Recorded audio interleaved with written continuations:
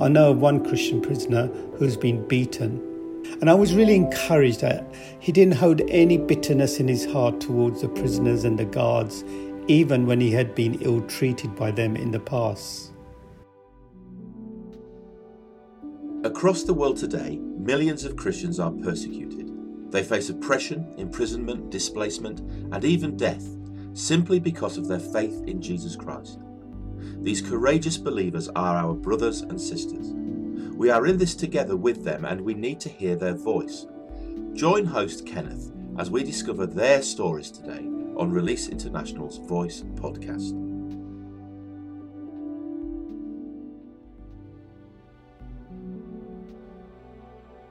Persecution has many faces. Sometimes it appears as oppression, sometimes as violence. One way that Christians around the world experience persecution for their faith is imprisonment. In this edition of the Voice podcast, our guest is Release International's Imtiaz Ashraf, who has visited Christians imprisoned for their faith in Pakistan. It's a great joy to be speaking with my friend and colleague Imtiaz Ashraf. Imtiaz, thank you for joining us for this episode of the Voice podcast. Hello, Kenneth, and a really big hello to all those who are listening. Imtiaz, you've been on the staff of Release International for a number of years now, and some of our listeners may have heard you preach in a church or may have spoken with you when you've manned Release International stands at various conferences and events. Before we get into today's theme, tell us a little about your background and how you came to faith in Christ. Well, Kenneth, I was born in Pakistan and I came to England in 1963 with my parents and my sister. I was brought up in a nominal Islamic household. My dad died around 1974, and after his death I stayed in school for a while but left when I was about 15 to help my mum run a second-hand furniture shop. And during those years, my lifestyle changed. I didn't have anything to do with religion. I really wasn't interested in God or anything to do with Christianity. Then on one occasion, I met a missionary who visited some of my friends and used to tell them about Jesus. This missionary started to visit me and tell me about Jesus. To be honest with you, Kenneth, I had no idea what he was talking about. But one day he invited me to watch a film of Billy Graham preaching, which I found really interesting because he was talking about heaven and hell. And then on another occasion, I watched a film called The Cross and the Switchblade. And these films really inspired me and helped me to find faith. And since my conversion to Christ, I've had a real passion to tell people about Jesus and a real desire to help all those lives that are broken. And years later, I worked with the London City Mission for 14 years as a church-based missionary. And during this time, I also served as a chaplain, a special police constable with the Metropolitan Police. And I served for 2 years with a charity that enabled me to minister in Nigeria and Kenya. Then in 2006, I had the privilege of joining Release International, and I've had the joy of ministering to Christians who have been persecuted for their faith. Thanks for sharing that with us, Imtiaz. It's always a joy to hear how God has been at work bringing someone to faith in Christ. Now, with your background that you've just described, it's not surprising that Pakistan has featured prominently in your ministry at Release International. I know you've visited Pakistan on a number of occasions. Can you sum up for us in a few sentences the challenges facing Christians in Pakistan today? Well, in Pakistan, the challenge is really living out your faith in an environment where many people are hostile to anyone who follows Jesus, and especially for those who have converted from Islam to Christianity. So there is always that fear that some of these churches may be attacked. And over the years, several villages have been attacked because Christians have been falsely accused of blasphemy, and there have been several bomb blasts which has left many Christians injured and killed. So it's really challenging for Christians to worship freely and even practice their faith at times. Because many Christians live in poverty, it's a big challenge for them to survive with such a low income and it's not easy to find a job unless you are well educated. I do not need to point out, Kenneth, there are many Muslims in Pakistan who want to live peacefully with Christians. However, there is always a potential of violence towards Christians if one of them is discovered to have allegedly committed blasphemy. One of the issues and challenges is that over the years, many young Christian girls are kidnapped, forced to convert, and forcibly married to their captor. These are some of the kind of challenges Christians are facing. Thanks for that. Now, I want us to focus on one particular facet of persecution that Christians in Pakistan are sometimes subject to, and that is imprisonment. Imprisonment essentially for their Christian faith. Pakistan's constitution, we know, establishes Islam as the state religion, but it does also provide for all citizens the right to profess, practice and propagate their religion. So, Imtiaz, when it comes to religious issues, why do some Christians in Pakistan end up in prison? Well, one of the reasons why some Christians end up in prison is because they are falsely accused of blasphemy. And in Pakistan, if anyone defiles the Quran, they are punished with life imprisonment. And if anyone makes derogatory remarks by words spoken or written or by any visible means, directly or indirectly, that defiles the name of Muhammad, they should be punished with death or imprisonment for life. Even if you insult the Quran or Muhammad unintentionally, you can be in serious trouble. For example, if you drop a piece of the Quran on the floor, in the eyes of the Muslims, you have committed blasphemy. And this law has been used to make false allegations against Christians, often to settle scores. Now, I know you've had the tremendous privilege of visiting Christians who've been imprisoned for their faith and witness. Can you describe for us a little of what that's like? What are the conditions like for Christians who find themselves in that situation? Well, Kenneth, many of the prisons in Pakistan are really overcrowded. And also, if you're ill, it's really difficult to get good medical care. And if you're a Christian, you're under a lot of pressure to convert to Islam from Muslim prisoners. And if you've been accused of blasphemy, your life is really in danger from other prisoners as well. Over the years, I've visited several Christian prisons, and what has encouraged and challenged me is that in the midst of the terrible conditions and hostility they face, they remain strong in the Lord. I know of one Christian prisoner who's been beaten. However, it's interesting, he wears a cross and shares the gospel, even though it's very dangerous for him. When I visited him a while back, he wanted to thank all those who had been praying for him. And I was really encouraged that he didn't hold any bitterness in his heart towards the prisoners and the guards, even when he had been ill-treated by them in the past.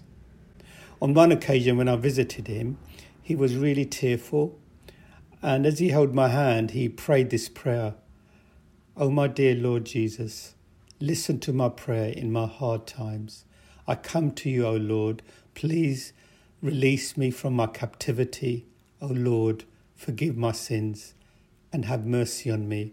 O Lord, listen to my prayer. I am your child. Alleluia." I also remember one woman who was accused of blasphemy and was imprisoned for about a year. After she was freed, she couldn't go back to her village. And as far as I know, she now lives at a secret location. So it's quite difficult to go back to your own town once you come out of prison, especially if you've been accused of blasphemy. And of course, it's not just about those in prison, is it? Can you tell us a bit about what life is then like for the families of Christians who are in prison for their faith? Well, when the breadwinner is in prison, the wives and children suffer greatly because they have no income and therefore they struggle to survive, and sometimes have to borrow money from family and friends. And some of these women, they work as cleaners and maids to bring some money. And even their lives can be in danger because if the accusers find out where they live, they will harm them. I remember one Christian lady whose husband Asif is in prison at this time said, "When all your husband is under the charge of blasphemy, nobody will stand with you. Everybody abandoned me. I was helpless and hopeless." Having visited some of these wonderful Christian ladies, you can see how life is so difficult for them. Not only do they struggle with finding finance to help them to live, but also the journey to prison can be long and tiring. And these wonderful ladies are really desperate for Christians to pray for them. One lady whose husband is also in prison on a false accusation of blasphemy said, "Please pray that my husband will be released, and pray especially for my little daughter. She is missing him a lot." It's very difficult, Kenneth, to answer her question when she asks about her father. And because of the financial difficulties, she has to work. She has to do all kinds of housesweeping and cleaning to earn some money to live and survive.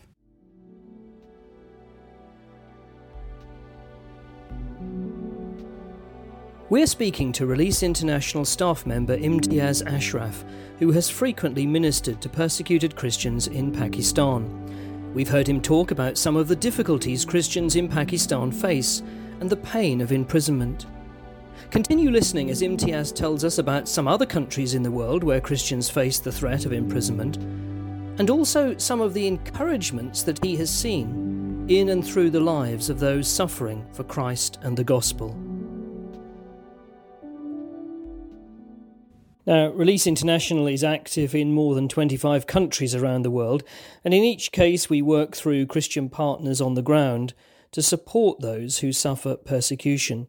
So, can you tell us how Release International partners in Pakistan help those who are imprisoned for their faith and their families? Yes, we have a project in Pakistan that aims to help pastors, Christian leaders, and the Christians who have been imprisoned and are suffering due to their ministry or because of their Christian faith or being falsely accused of blasphemy. And this ministry looks after the prisoners' families through encouragement and helping them in the Christian faith by prayer. Teaching and pastoral visiting is very important, and also they look after and help prisoners' families meet their financial needs while the breadwinner is in prison. Now, I appreciate your particular expertise is Pakistan, but can you tell us about some of the other countries in our world today where imprisonment is a real threat and a regular experience for Christians? Yeah, it's interesting that in China, the persecution of Christians mainly comes from the authorities. Over the years, there have been several attacks on churches and church leaders have been imprisoned. And we are informed that there are attempts to eradicate the house church movement. One of our partners said, the Chinese Communist Party has hundreds of millions of face recognition cameras all over China. They keep watch over every street corner from the four walls of church buildings and even from pulpits. We're also informed by our partner in China that persecution is increasing and spreading across the whole country and will continue. And Iran is another interesting country where Christians are also persecuted by the government authorities, especially if you're converted from Islam to Christianity. And many of these Christians meet in secret to fellowship and pray and encourage each other. It does appear converts and Christian workers and leaders are likely to face increasing pressure, and those who do meet in house groups do not know if they're under surveillance or not. And in Eritrea, Christians face persecution and hostility from the government as well. Many Christians have been imprisoned for their faith and suffer in appalling conditions. In some cases, some Christians have been imprisoned in shipping containers without having gone to trial. A lady named Helen Bahani, who most people have heard of, who was a gospel singer, was locked in a shipping container and tortured because of faith in Jesus. She spent a number of months in the shipping container. Although she suffered badly, she remained strong in her faith. And during her time, on one occasion, she sang a wonderful song. These are the words. I love you, that's why I draw myself closer to you. I know that it's worth following you. I'm not only ready for prison, but I trust you unto death. Even in a closed space or in a pit, I will not surrender to evil spirits. Not even if I'm bound or I'm chained and I'm suffering from cold, I will sing and I'm not going to tire of singing nor give up. My heart is burning with your love, and my heart declares I will never stop respecting you or lifting you up. I will sing again and again. I will sing a melody for you. My soul is pleased to sing for you. It's a very powerful testimony, isn't it? Now, the prospect of Christians being imprisoned for their faith in Christ is obviously not something we relish. We don't celebrate it. But Imtiaz, in all your encounters over the years with persecuted Christians in Pakistan, what encouragements have you seen in and through the trials and tribulations that they've faced? Well, once I was in Pakistan and there were 2 bomb blasts at churches in Lahore which killed 14 people and around 70 were injured. A lady whose husband died after the bomb blast said that one Sunday morning towards the end of the Sunday service, shooting was heard outside the church. Kushi, her husband, rushed out with some of the men to find out what had happened. A few minutes later, a bomb exploded near the entrance of the church, and Kushi and many others were killed. The very first night after the funeral of my husband, while I was praying to God and putting my new difficult situation before him, I spoke to my God and told him, I don't like to be called a widow. Please help me to cope. She goes on to say, while I was crying in the middle of the night, God responded to me with Isaiah 54 verse 5. For your Maker is your husband. The Lord Almighty is his name. After this, I never felt that I'm a widow because I share all my problems and issues with him. On another occasion, there was a suicide attack at a Lahore playground targeting Christians who were celebrating Easter. And this bomb blast left 70, mainly women and children, dead and more than 340 wounded. A man lost his two daughters in the bomb blast. One of them died instantly. The other was taken to the hospital and died. I spent 3 weeks with our partners visiting a hospital where there were a number of Christians who were seriously injured. And also we spent some time visiting their family. One Christian man I visited lost 2 daughters in the space of a very short time. The loss of his daughters left him devastated. When I met him, I noticed they'd cried and cried for many days until he had no tears. He was really struggling with his faith and in shock with all that happened. But he told me only God has given him the strength to cope. One of his other daughters had lost her faith because of this, having lost 2 sisters. But thanks be to God, she's now back, trusting in Jesus. One of the difficulties Christians face in Pakistan is converting to Christ from Islam. Some of those who have converted have shown that they love God more than the world, even their own lives. Some of these converts have to live in hiding to stay safe and from those who would want to harm them, including their families. There's a lady in Pakistan who converted to Christ and has not seen her family for over 15 years. Currently, she lives in a safe house, but she knows her real safe place and refuge is in God, and it's in him she finds comfort and peace in the storms of life. Now, life is not easy for her and her husband and children, but they remain strong and faithful to Jesus. I've noticed from my brothers and sisters who suffer is their need of prayer. Whenever I visit them, they're always asking me to ask Christians to pray for them. Can I encourage you, please do pray for them, because it's not easy for Christians in Pakistan. Some of them suffer with mental illness and depression. However, they do try to remain close to the Lord. You touched on prayer there, and I was going to ask you, Imtiaz, just finally, how can our listeners make a difference? Those perhaps who have listened to this podcast and some of the stories that you've shared, and what would you encourage them to do in response to those who are imprisoned for their faith? Well, I would ask firstly to pray for our brothers and sisters, to remain strong in the Lord because of the pressures they face, and for good health in mind, body and spirit. And also, if you are able to, please support them financially. Imtiaz, once again, thank you for sharing with us on this edition of the Voice podcast. Thank you, Kenneth. It's been my pleasure being able to share with you.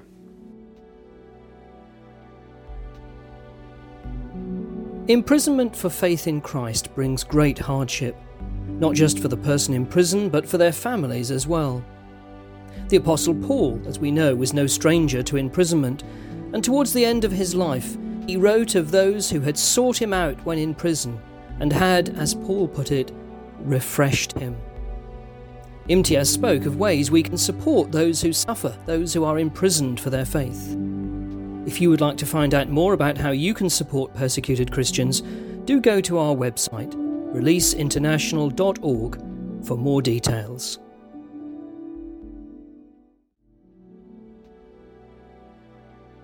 Thank you so much for listening to the Voice podcast. Please do subscribe through your favourite podcast app so you can stay connected to the voice of persecuted Christians. We'd love to hear your feedback on the podcast too, so please do share your comments with us. You can find us on Facebook, Twitter, Instagram, LinkedIn and YouTube.